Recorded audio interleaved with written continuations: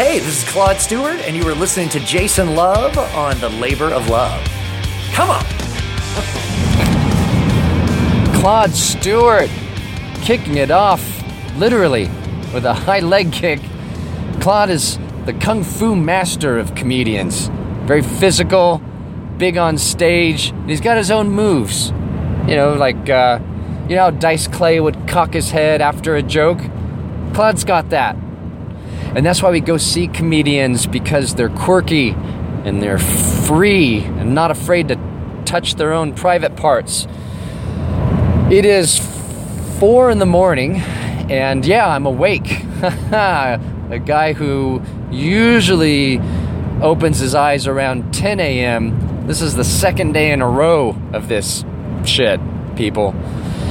I didn't realize when I booked this run that there was a 1 hour time difference between New Mexico and Texas. In fact, before this gig, I didn't realize Texas bordered New Mexico. And it's that kind of awareness that makes a comedian, makes a writer. My mom still thinks I'm an attorney. One more big case, I'm going to pay off that Ford Focus. I started to do this podcast, and I got pulled over immediately by a Texas Ranger, and I thought, oh, fudge. That's what I was thinking in my head. Fudge. Oh, shoot. Darn. Because I got pulled over because it's 4 a.m. and he's got nothing to do. It's 5 a.m. now because of the time change, but he pulls me over and tells me, and by the way, it's Texas Highway Patrol. He was like Chuck Norris. You watched too much Texas Ranger, Power Ranger, whatever that show was called. And he's a nice guy, don't get me wrong. Treated me with the utmost respect. I was slightly glad that I'm white at that moment. I don't know. He didn't strike me as racist, but I am in Texas at 4 a.m. doing 75 because that's the speed limit. It feels a little naughty. It's the government's way of saying, you know what? Screw it. There's nothing to look at. It's just hay for 1,000 miles. Let them do 75. Let them do 80. But it turns out that my taillights were not on because this rental car, which is a Ford Focus, amazingly, it didn't have there's an off position. The lights come on automatically, senses the daylight, I guess, but doesn't have sense enough to turn on my taillights. And now I've got Texas Ranger Chuck Norris on my tail. I had already sat through a 10-minute train railroad delay. This train was going on so long, I started thinking, is it starting in China and it's just taking it directly? So I started off with no minutes to spare, because when you're waking up at 4 a.m, you want to get every drip of REM sleep in.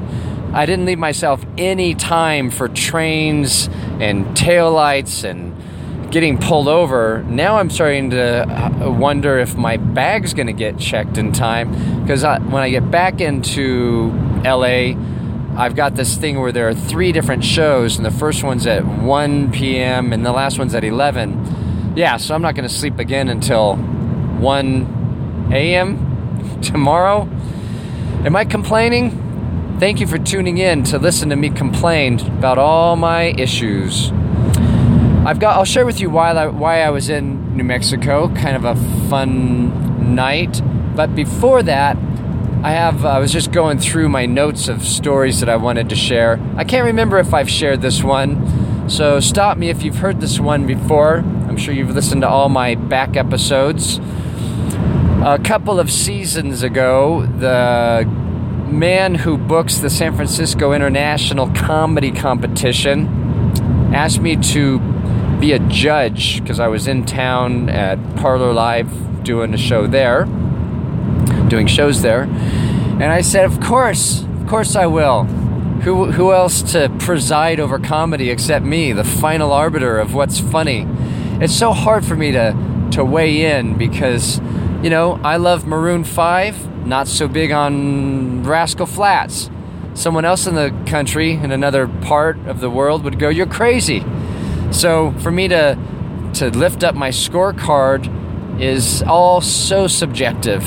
It's almost like when I see professional surfing competition. Like, these guys are out bonding with nature and expressing themselves, and there are guys on the shore like judging them on how they're doing it. Makes no sense.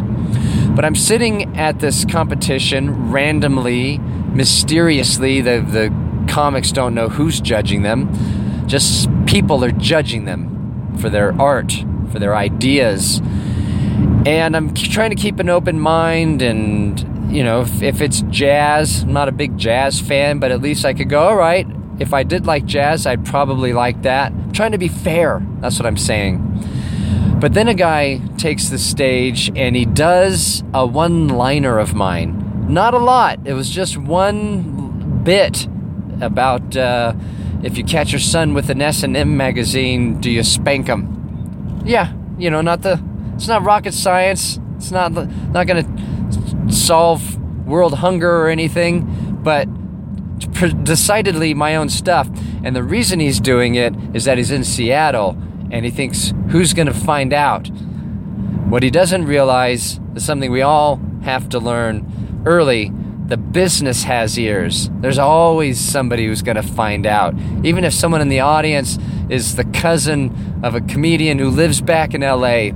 And when he did the bit, my skin crawled. I just got so upset about it that he had the gall and that people were laughing. That actually was a good thing. I'm like, all right, so this bit travels. It works in Seattle. I just gave him zeros across the board for everything. We had all these different criteria. Did he bring something original? Was he relevant? Was he topical? Zeros at everything for stealing. And then I handed the card over to the booker, and I told him I was not a fit judge for that. It was too bad. That's what we got to say. It's kind of like when I run ideas up the pole on Facebook. I get bummed out when nobody likes it. I'm like, oh, that bit bombed quietly on the internet. Sometimes I'll even take it off so I don't have a wall full of garbage. Or is that what they call it? A homepage full of garbage. But then I'll run an idea up the pole and it'll get so many likes. I'm like, oh no, people are going to be stealing that. I can't win, I tell you. I just did one like that the other day that got like exponentially more likes than others. It was, and I'm using it since then. In case you're listening to this podcast and you're going to do a contest in Seattle, I don't know who invented confetti, but I'm pretty sure it wasn't a janitor. I have since fleshed it out a little bit on stage. Didn't work as well on stage as on Facebook, but good enough. You know, keep those bee jokes also. What else? The other thing that I was going to share is a gig I did recently near the LA airport, the LAX port. It was called the Pacific Corporate Towers. These gigantic towers where they pay ridiculous amount of rent each month to the landlords, because you know they need it. They're hard up, these landlords, the feudal surf lords. And they all get together after work. They make a lot of money, and then they try to drink it off how, you know, monotonous and drudgery of their lives, selling somebody else's widgets. I don't know. I say all these things to make myself feel better so that I don't feel bad for making so much less money doing what I love. That's the important thing, the passion. But they all get together in this bar, and somebody thought, wouldn't it be great if we had a comedian come and ask them to stop talking and laughing to each other and chatting up the local girls and listen to me? They probably would have enjoyed it for a time anyway, but I got there and it was the exact opposite of a comedy club. When you're at a comedy club, it's a laboratory atmosphere, low ceilings, dark, bright light, people seated close together with a shallow room, all of those things. And when you venture out of the comedy club, you're always making sacrifices, whether it's the fact that it's in broad daylight or people work together and they can't really laugh at everything, etc. I had never done a gig, and this is why I'm sharing, with a gigantic mirror right behind me. It's the opposite of all those things you're going for. The reason that we have dark rooms in comedy is so that people are not self-conscious. They're not thinking about each other. They're just laughing, and they're just focusing on this guy in the spotlight or this lady in the spotlight. In this case, they're watching themselves react or not to my bits, hyper self-conscious, and I'm up there just eating it. I mean, there were people who were enjoying it. They were enjoying the awkwardness of it. And so I just started deconstructing what was happening. I went full on Todd Glass. Just started making jokes about how the jokes weren't working and why they weren't working and how they all had to laugh at themselves and wonder if they should change their haircuts and the whole bit. I did the best I could, and then I snatched that check and I left. Sometimes when I take money after a rough set, I feel bad, like I want to give it back. But in this case, they just put so little thought into the whole thing, not just with that, but with the sound, and there was nobody to introduce me. It was just this weird, awkward guy walks up and takes a microphone. So in that case, I felt like I should have made more to suffer through that and learn nothing. You know what, though? That's not true, because every time you take the stage, young, up-and-coming comics, all the millions of them that are listening to this, you learn something. Whether you bomb or they carry you out on their shoulders, you always get better by showing up. So I don't mind it. Speaking of which, I'm on my way back from this gig at an ungodly hour to get on an airplane and try to sleep in a seated position while the stewardesses, do they call them that? Attendants? Stewardesses, kind of like when back in the Pan Am days. They try to sell me frequent flyer miles, and the captain's going to tell me how high we're flying, and they don't, by the time I get there, it's going to be like 8, 9 in the morning to them. And they're not going to understand that I've been up since 4. Still complaining. Yeah, hang in there. I've got great endurance with complaining. But the reason I'm leaving at 4 from this gig, I took it because I like to work for the military. It's an Air Force base, and I'm not one of these patriots, who are just blindly rah-rah, but I respect what these guys are doing to protect this idiot and my freedoms, a guy who doesn't know Texas borders New Mexico. So I'm free to do my booger jokes professionally. And, sometimes I'll look at a picture of ISIS and see these people in the world who are just insane. Like, I don't know how they got that way. I didn't, but, whether a certain percentage are illiterate or inbred, I don't know, but they're all dressed up like Darth Vader, waving black flags, and they want to kill you for not believing like them, and that's scary to me. And they're all, they're calling it a holy war. Yeah, I'm getting preachy. It's 4 a.m. I got just bile and venom. They're preaching a holy war, but if you're waving a black flag, how holy can it be? Huh? And you know what? Black flags are kind of a red flag. Ooh, I should run that up the poll. Speaking of flags, oh yeah, double entendre. I'll run that up the poll at Facebook and see who steals it and whether I should use it. So I just appreciate that these guys and gals protect our freedoms and all of that. And they're all so respectful, And here's the other thing, by the way, to go back to the black flag people, is that we've been using drones on them. And I get both sides of that, to not risk the troops and to be more precise and have less collateral damage. But how long before the drones start coming back this way? And think about those scary possibilities, not just if there's chemical weapons and nuclear bomb, whatever, just, mounting guns, just, flying them into helicopters. How hard can that be? My cousin got a drone for Christmas, and this is a guy who gets drunk and does cannonballs off the roof into the pool. Yeah, he's got one. He's probably spying on his ex-girlfriend right now, hovering in her mirror, in her window. So yeah, at the Air Force Base where I was, they're actually on the cutting edge of drone technology, which is why I brought it up, should bring it back. And they're so respectful. I walked into this room, and it wasn't set up right. They had a stage, but then the room was super deep. So the back of the room was so far away that you were never really going to connect with them. And I brought it up, but I didn't ask them to change it around, because if they just did the show from the side of the room, it would have been like a comedy club. It was just off the chart, and there was a riser already there. But I didn't want to come in and start snapping my fingers and change the room and move the lights.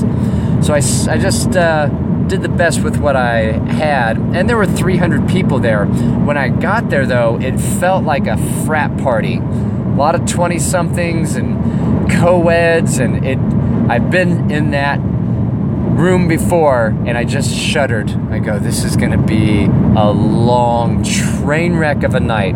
But no, because it's the military, and because they're taught to respect and listen, and there's something to that's just so refreshing in the douchebaggy world, this entitled world that we live in because of our freedoms. Like, I'm going back to LA right now. I'm going to be in Hollywood for these 3 shows, and I'm going to have to unfold some people's arms, and there are going to be people talking and talking over me, basically. I'm going to have to wrestle the show away from them. Not so here. And it's not because their commanders were present. They weren't. It was like no one was in charge except me. And that's scary. A guy who who has my management skills. But they all listened, and they gave the show every chance, and they hung in there with me. I explored some new ideas. I was talking about how at Home Depot they had only self-checkout lanes, and then as I left, there's a sign on the wall for Employee of the Month. Yeah, the gall. I think it should just be a mirror. So when we pass by, we're like, oh, it's me. And no training whatsoever. Employee of the Month. Thank you. Where's my bonus? So the other part about this is that the person who booked the gig, she reminds me a lot of my stepmom, so I liked her right off the bat. And she's military, but also thoughtful and sweet. And when I got there, they put me, by the way, in the V Distinguished Visitor DV room for like 4-star generals. It just happened to be open, and they thought, yeah, we have an entertainer. We're going to show some respect. And I walked in. It was like a ranch house. I mean, I walk in. It was a long walk to the back of the house, to the point where I started regretting taking the room, because just to go back to my suitcase was kind of a pain. You didn't think I could complain about it? I found a way to complain about it. But it was a full, washer, dryer, microwave, full kitchen, all the things I look for. It was the ultimate extended stay plus. And they left me a care package and chocolate-covered raisins and other stuff I won't eat. And I love them for it. I just love that thing about them. And I get to the gig, and they're all bending over backwards to see what they can do, because they are being of service, not just to their country, but to other people. And it's always an honor. I actually did this gig for less money than I normally would, to give back in a way. I think if I had it to think through more thoroughly, I wouldn't have done it, because waking up at 4 is my ultimate sacrifice. Today I've given to my country. And then afterward, folks, The set went well. I wanted to crush because they had treated me so well and they gave me the 4-star general room. So I wanted a standing ovation to pay them back. It wasn't a standing ovation, but it was good. Everyone enjoyed themselves. There was lots of laughter. I made some moves. If I had it to do over, I probably would have chosen. It's like a choose your own adventure book every time, where you never know if you're gonna choose the one where you get eaten by an alligator, or if you're gonna choose the one where they make you the mayor and they give you the key to the city. This one was somewhere in between, closer to being mayor, fortunately. But afterward, just the same, even though I hadn't crushed it, they all people stay after a show to take pictures most of the time if the set goes well. When they don't, you've really bombed. Somebody will come up and chat with you, if only to tell you how you could have done better. That douchey guy is always going to be there. But in this case, they were these kids that are just out of high school and they're doing their 4 years in the middle of nowhere, New Mexico, and they were just lined up, to talk, and some of them wanted me to sign the posters, and I took more pictures after that show than I can remember. And I've done some shows like with, especially when I was touring with Shoemaker, or sometimes with Brian Callen, where there was more celeb appeal and I was the celeb sidekick. They would line up around there and I would, sign stuff. But this was just off the charts. So I love these people. So say what you will, whether you're Democrat or Republican or liberal or Democrat, or the reasons for the wars. That's the part I really disagree with. But, and so when I say I support my troops, I kind of want to bring them back so that they're safe here. Safe, and have the Texas Ranger to pull them over when their taillights aren't working, instead of wondering if when a child comes up to hug you that they're going to blow you up so that they can have 72 virgins.